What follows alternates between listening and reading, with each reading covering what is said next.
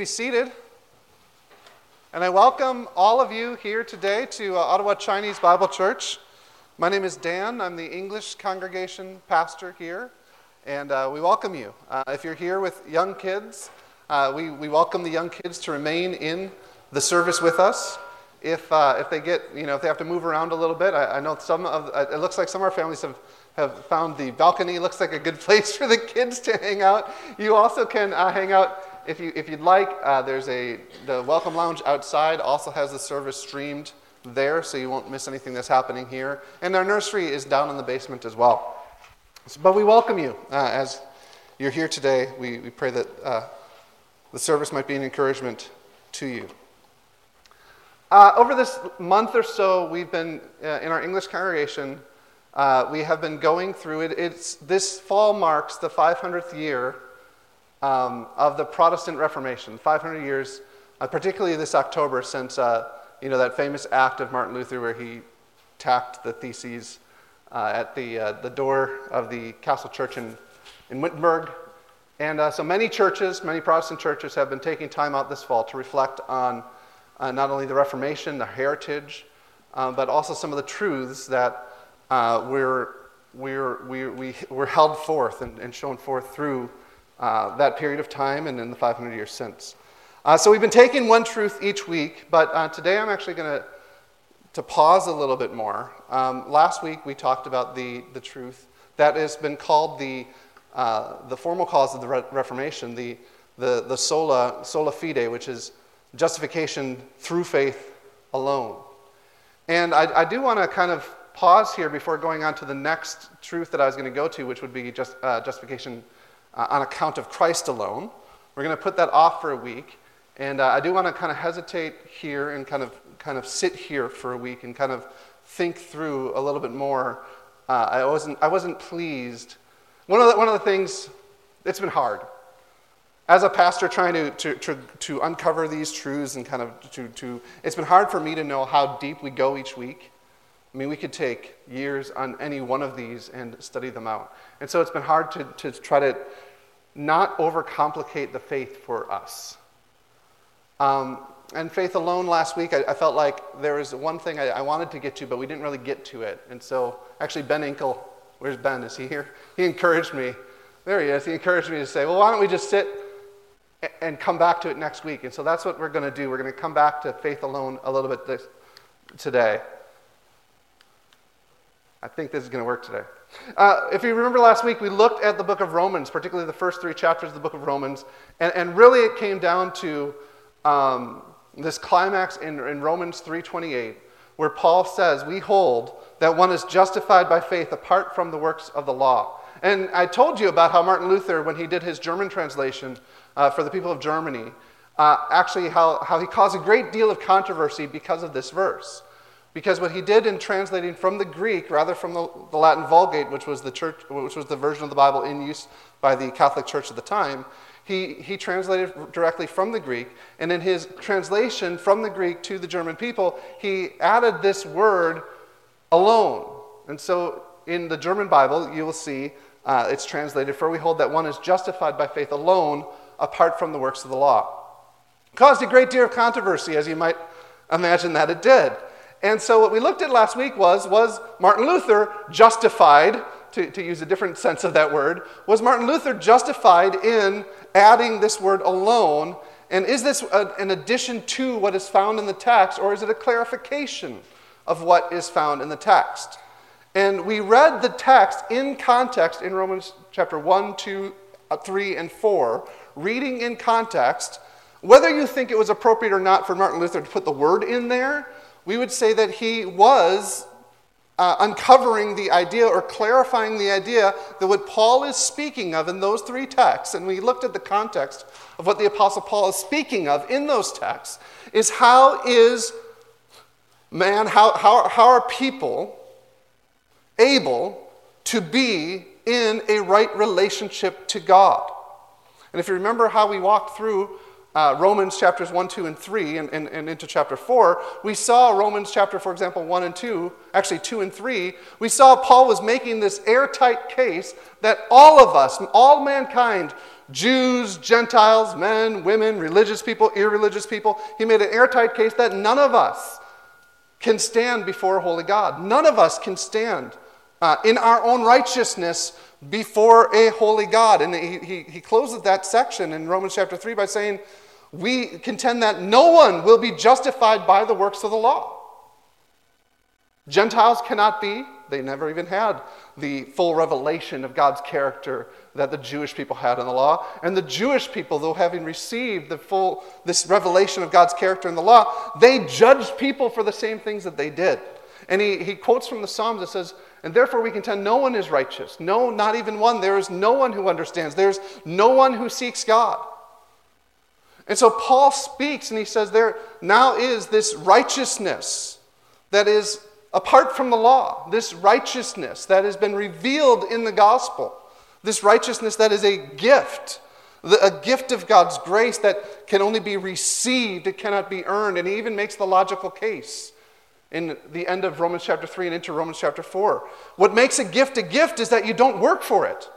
If you work for something, it's called wages. It's called earnings, right? All of you guys get a paycheck. You get, maybe if none of you guys have not yet received paychecks yet, maybe you've played at least the game of life and you know that as you move your car around the game board, you hit those marks that say payday and you're like, yes, I worked hard for this by spinning that little thing.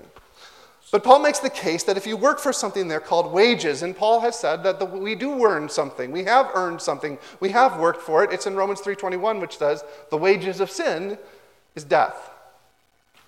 But the gift of God is eternal life through Jesus Christ our Lord. And so he makes the point that Abraham, our father in the faith, was declared righteous, was justified, was counted as righteousness by faith. And Paul says, by faith apart from the works of the law. And he makes this case that before Abraham receives the sign of the covenant of circumcision, that God declares Abraham righteous on account of his faith.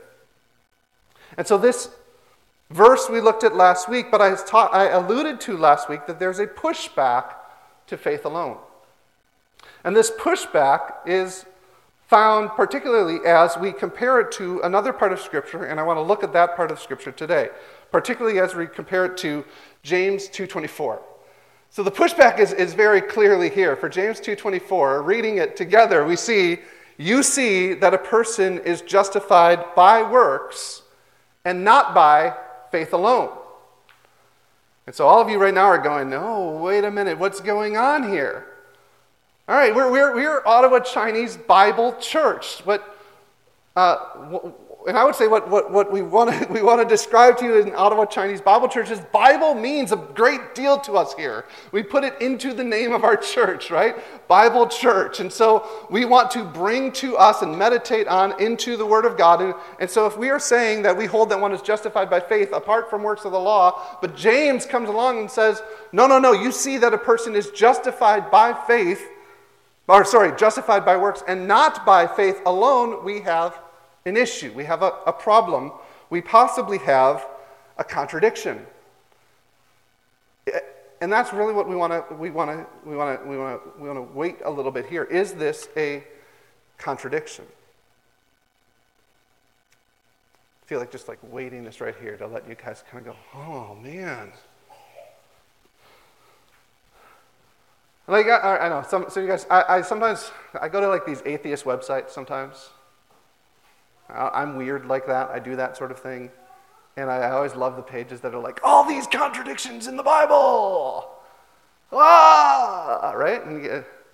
And so many times they're not actual, you just have to read a little bit. And it helps to understand what an actual contradiction is. We sometimes think a contradiction are two statements that are in opposition to one another, right? And sometimes we have a very non-technical understanding of what a contradiction is. But it's not a contradiction. Two statements in opposition to each other are not contradictions. What a contradiction is, technically, is when something is and is not in the same respect and at the same time. That's the proper philosophical, technical definition of a contradiction. When you make a statement of something that is and is not in the same respect at the same time. Let me explain to you what a contradiction is not. Let's say you're in the waiting room, and I got this from another pastor. Let's say you're in the waiting room of a doctor's office. Okay? And every once in a while, the nurses go through the door until the doctor's door swings open, and you're nosy, and you can hear some statements the doctor is making kind of slipping out through the crack in the door when it's open.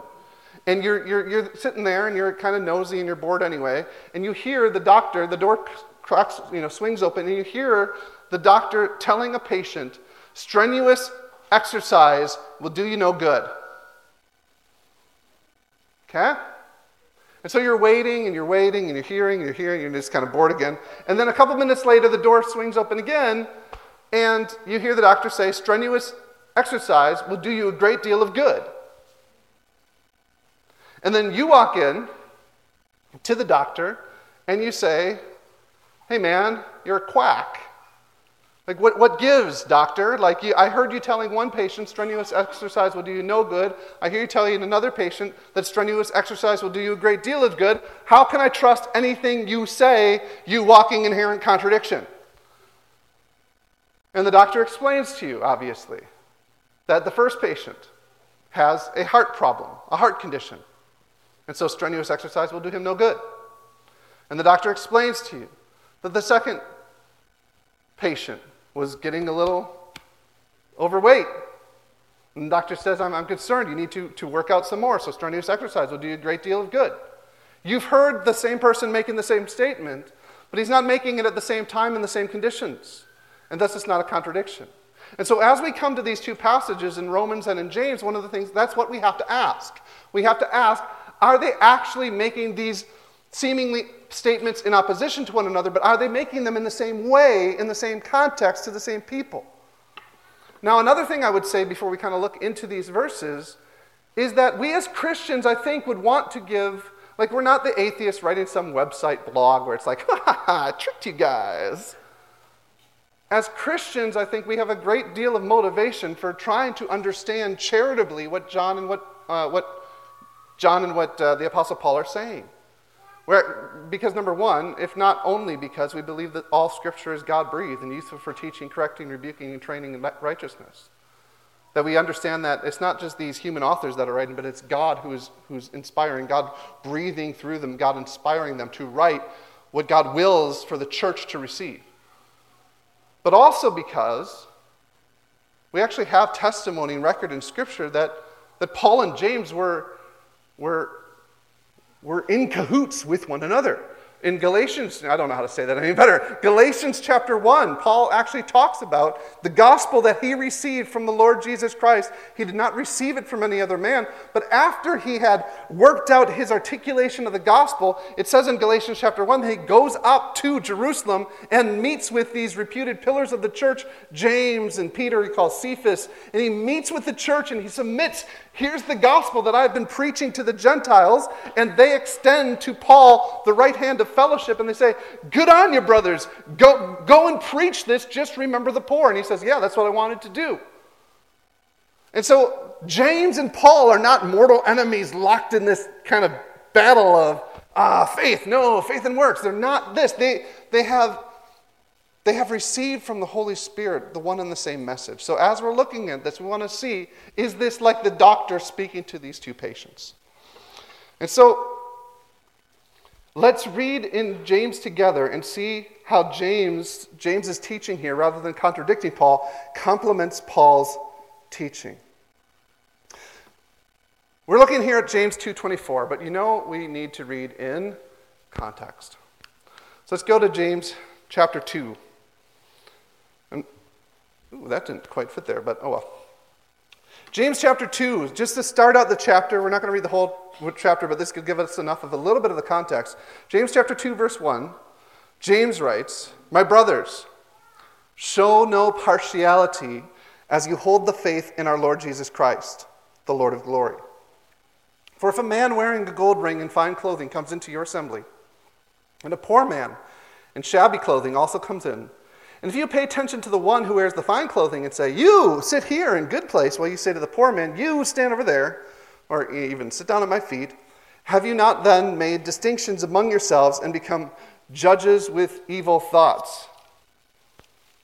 James starts his discussion in chapter 2, and we see immediately that this is a discussion that James is starting about loving one's neighbor, about applying the great commandment that Jesus has given us.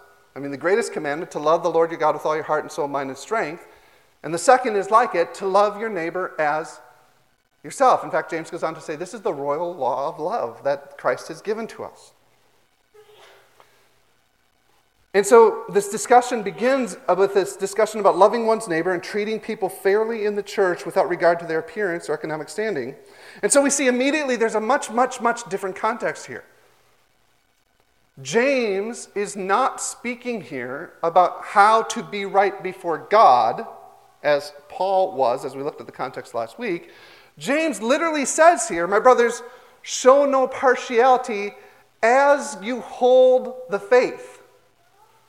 So he's actually speaking, now that you have and are holding on to the faith that we have been teaching, here is how now your faith is to be applied in the context of this Christian community. How do we treat one another as we hold the faith in our Lord Jesus? So just that gives us at least a framework of how this discussion begins. But we pick it up really in James 2:14. So James 2:14, this is where the discussion really starts. What good is it, my brothers, if someone says he has faith but does not have works? Can that faith save him? If a brother or sister is poorly clothed and lacking in daily food, and one of you says to them, go in peace, be warmed and filled, without giving them the things needed for the body, what good is that? So also faith by itself, if it does not have works, is dead. So let's take this bit by bit. James introduces the topic in verse 14, the first sentence. And notice what he says here. What good is it, my brothers, if someone says he has faith, but does not have works? So here we're introduced to a person who is making a claim. We're introduced here to a person who is making a profession. Notice that James doesn't say anything here in this verse. You can read ahead a little bit, but in this verse, James is not making any statement whatsoever about whether this person actually has faith or not. What he's saying is, here you have a person who says, I have faith, who makes a profession, I have faith, and yet this person has no works. And I can imagine from the context that we've already looked at, what he means here by the works is these works of love, this conformity to the royal law of Christ, this idea of we're not showing partiality, we're not showing favoritism among the brothers. So this would be a person who says he has faith, yet has absolutely no love for his neighbors or shows partiality, except...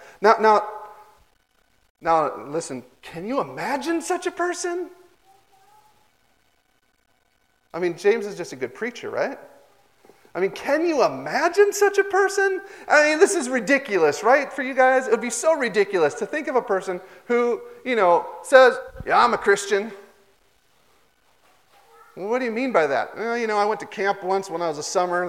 They did that over me, and yeah, I'm a Christian. And you're like, what? Jesus means nothing to you. I've never seen Jesus mean anything to you. What do you mean you're a Christian? I mean, my brother. I love my brother. But my brother went on this online dating site once. And he was so proud of himself because when they asked what religion he was, he wrote Christian. Because on the online dating service, you're supposed to write, what religion you are.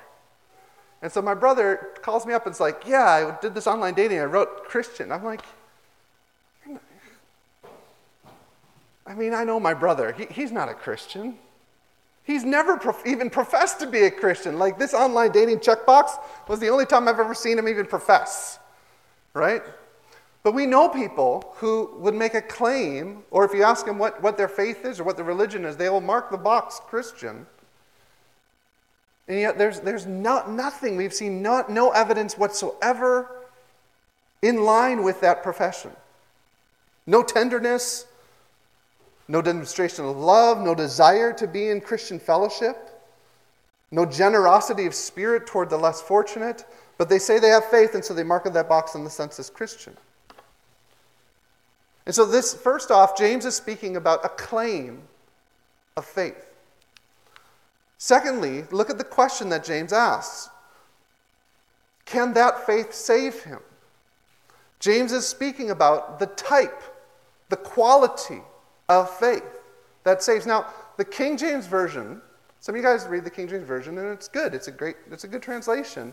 But I really believe they have done a disservice here with this translation of this verse. In the King James Version, it just says, can faith save him? Who's got a King James Version? Right? Can faith save him, right? What's happening in the Greek, though, is there's an article connected to the word faith. A definite article, meaning that James is actually pointing out a specific type of faith. In fact, the faith that is referred to in the first part of the verse. Can that faith save him? And so every modern translation, apart from the King James Version, every modern translation brings this out. For example, the ESV, which I use and many of you use, can that faith save him? In the NIV, can such faith save them? Going back to the type of faith exemplified in the first part of the verse. In the NLT, makes it very clear, the New Living Translation, can that kind of faith save anyone? The NASB, which is given the reputation of being a literal wooden translation, says, can that faith save him? The Net Bible, can this kind of faith save him? And the Holman Standard Bible maybe makes a little bit more of a interpretive rendering when it says, can his faith save him? So speaking of the faith of the man who claims, I got faith, but yet nothing. The most important thing to notice here is James speaking about the type of faith that saves. A claim of faith that is not accompanied by any sort of love is an empty claim. And that's the point of the illustration in verses 14 and 15. And this is supposed to be a funny joke. I mean, I don't know how funny the writers of... They're pretty funny, but... If a brother or sister is poorly clothed and lacking in daily food, and one of you says to him, go, be warmed and filled, you do nothing. Does that help the person? But I claimed and I professed that he would be warmed and filled, and James is saying, no, yet nothing happened. Nothing actually happened. There was no actual transaction that helped the person. It was empty. It was just meaningless, dead words. And that is what he's speaking of here. So he says, so also. So this is an illustration. This is an illustration of a person who would claim they have faith but has absolutely no demonstration, absolutely no accompanying love. This is the illustration. It would be as though I said, here you go. Oh, you're hungry? Here, eat this. And have nothing in my hand to give to the man.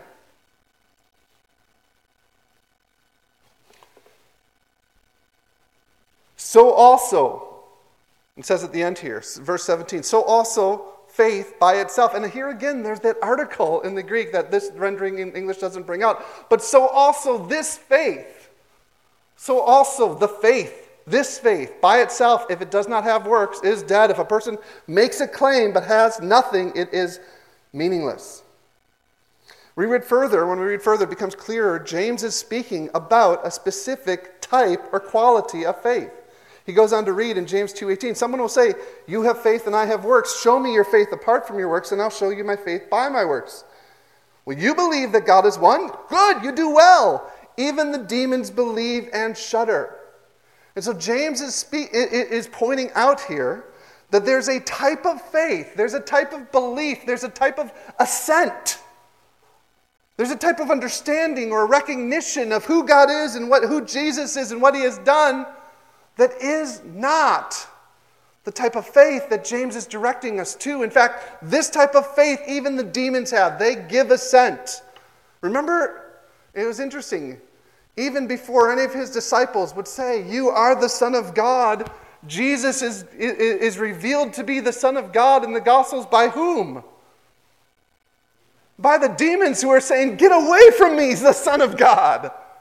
Even by Satan in the wilderness and his temptations, it said, "If you are the Son of God indeed, throw yourself down." The construction in the Greek, there's two ways to say "if you are." And there's two ways of saying that in the Greek. And even the devil's using this type of "if you are," meaning if you are, and we all know you are. There's a recognition, there's an assent, there's an understanding. And James is saying even the demons have that, and they shudder. They shudder. Because that is not the type or the quality of faith that we are referring to.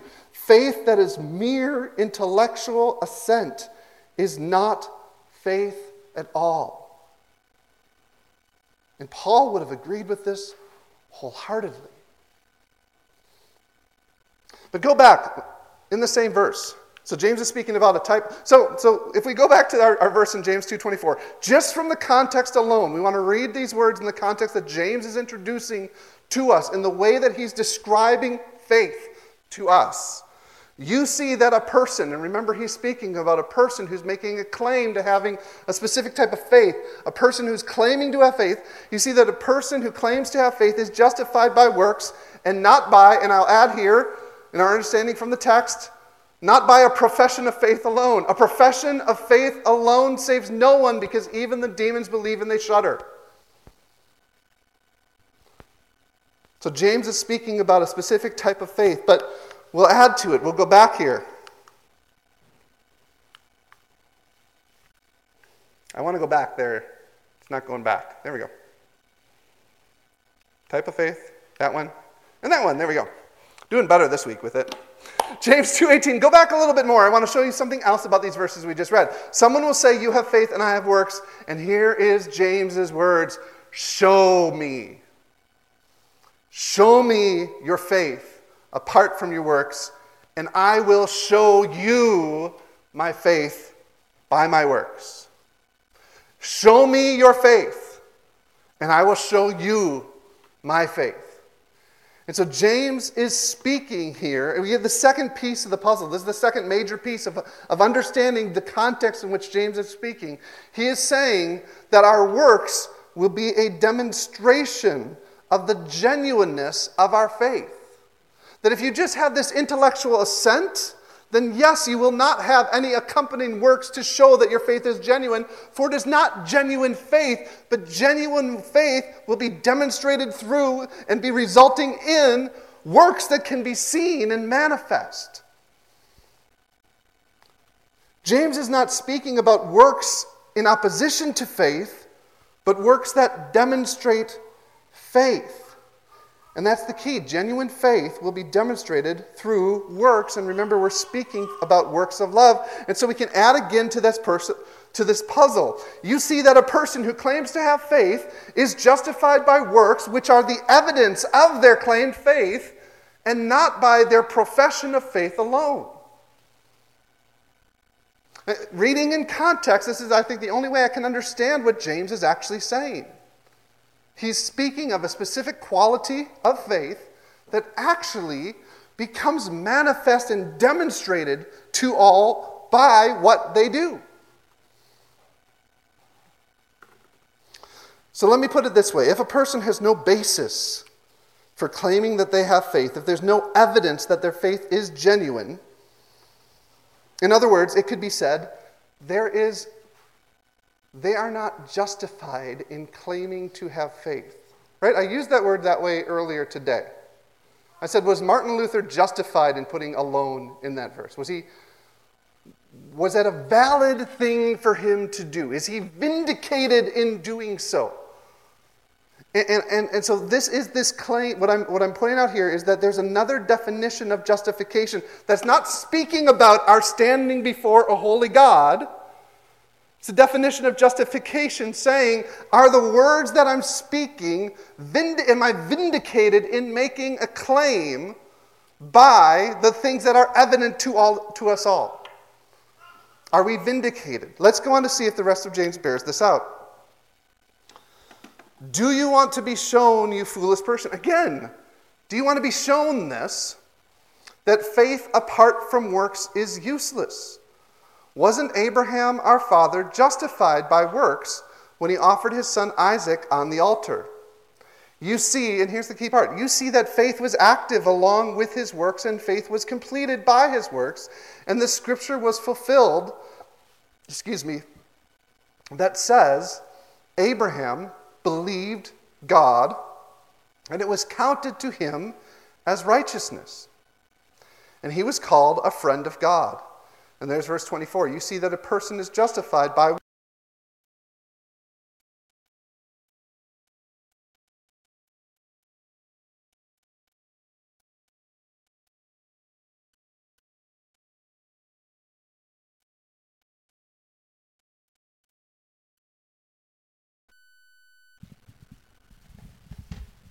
think that'll work. There we go. And notice here that James actually uses the same text that Paul uses. Abraham believed God, and it was credited to him, or it was counted to him as righteousness. So Abraham's use of the story of Abraham agrees with the way that Paul uses the story as we saw last week. Abraham believes God and it's counted to him as righteousness. This is what we talked about, that imputation, that counting of righteous that Paul goes on to say, even David talks about, the one who is counted, whose sins are not counted or credited to him on the basis of God's forgiveness. Yet James points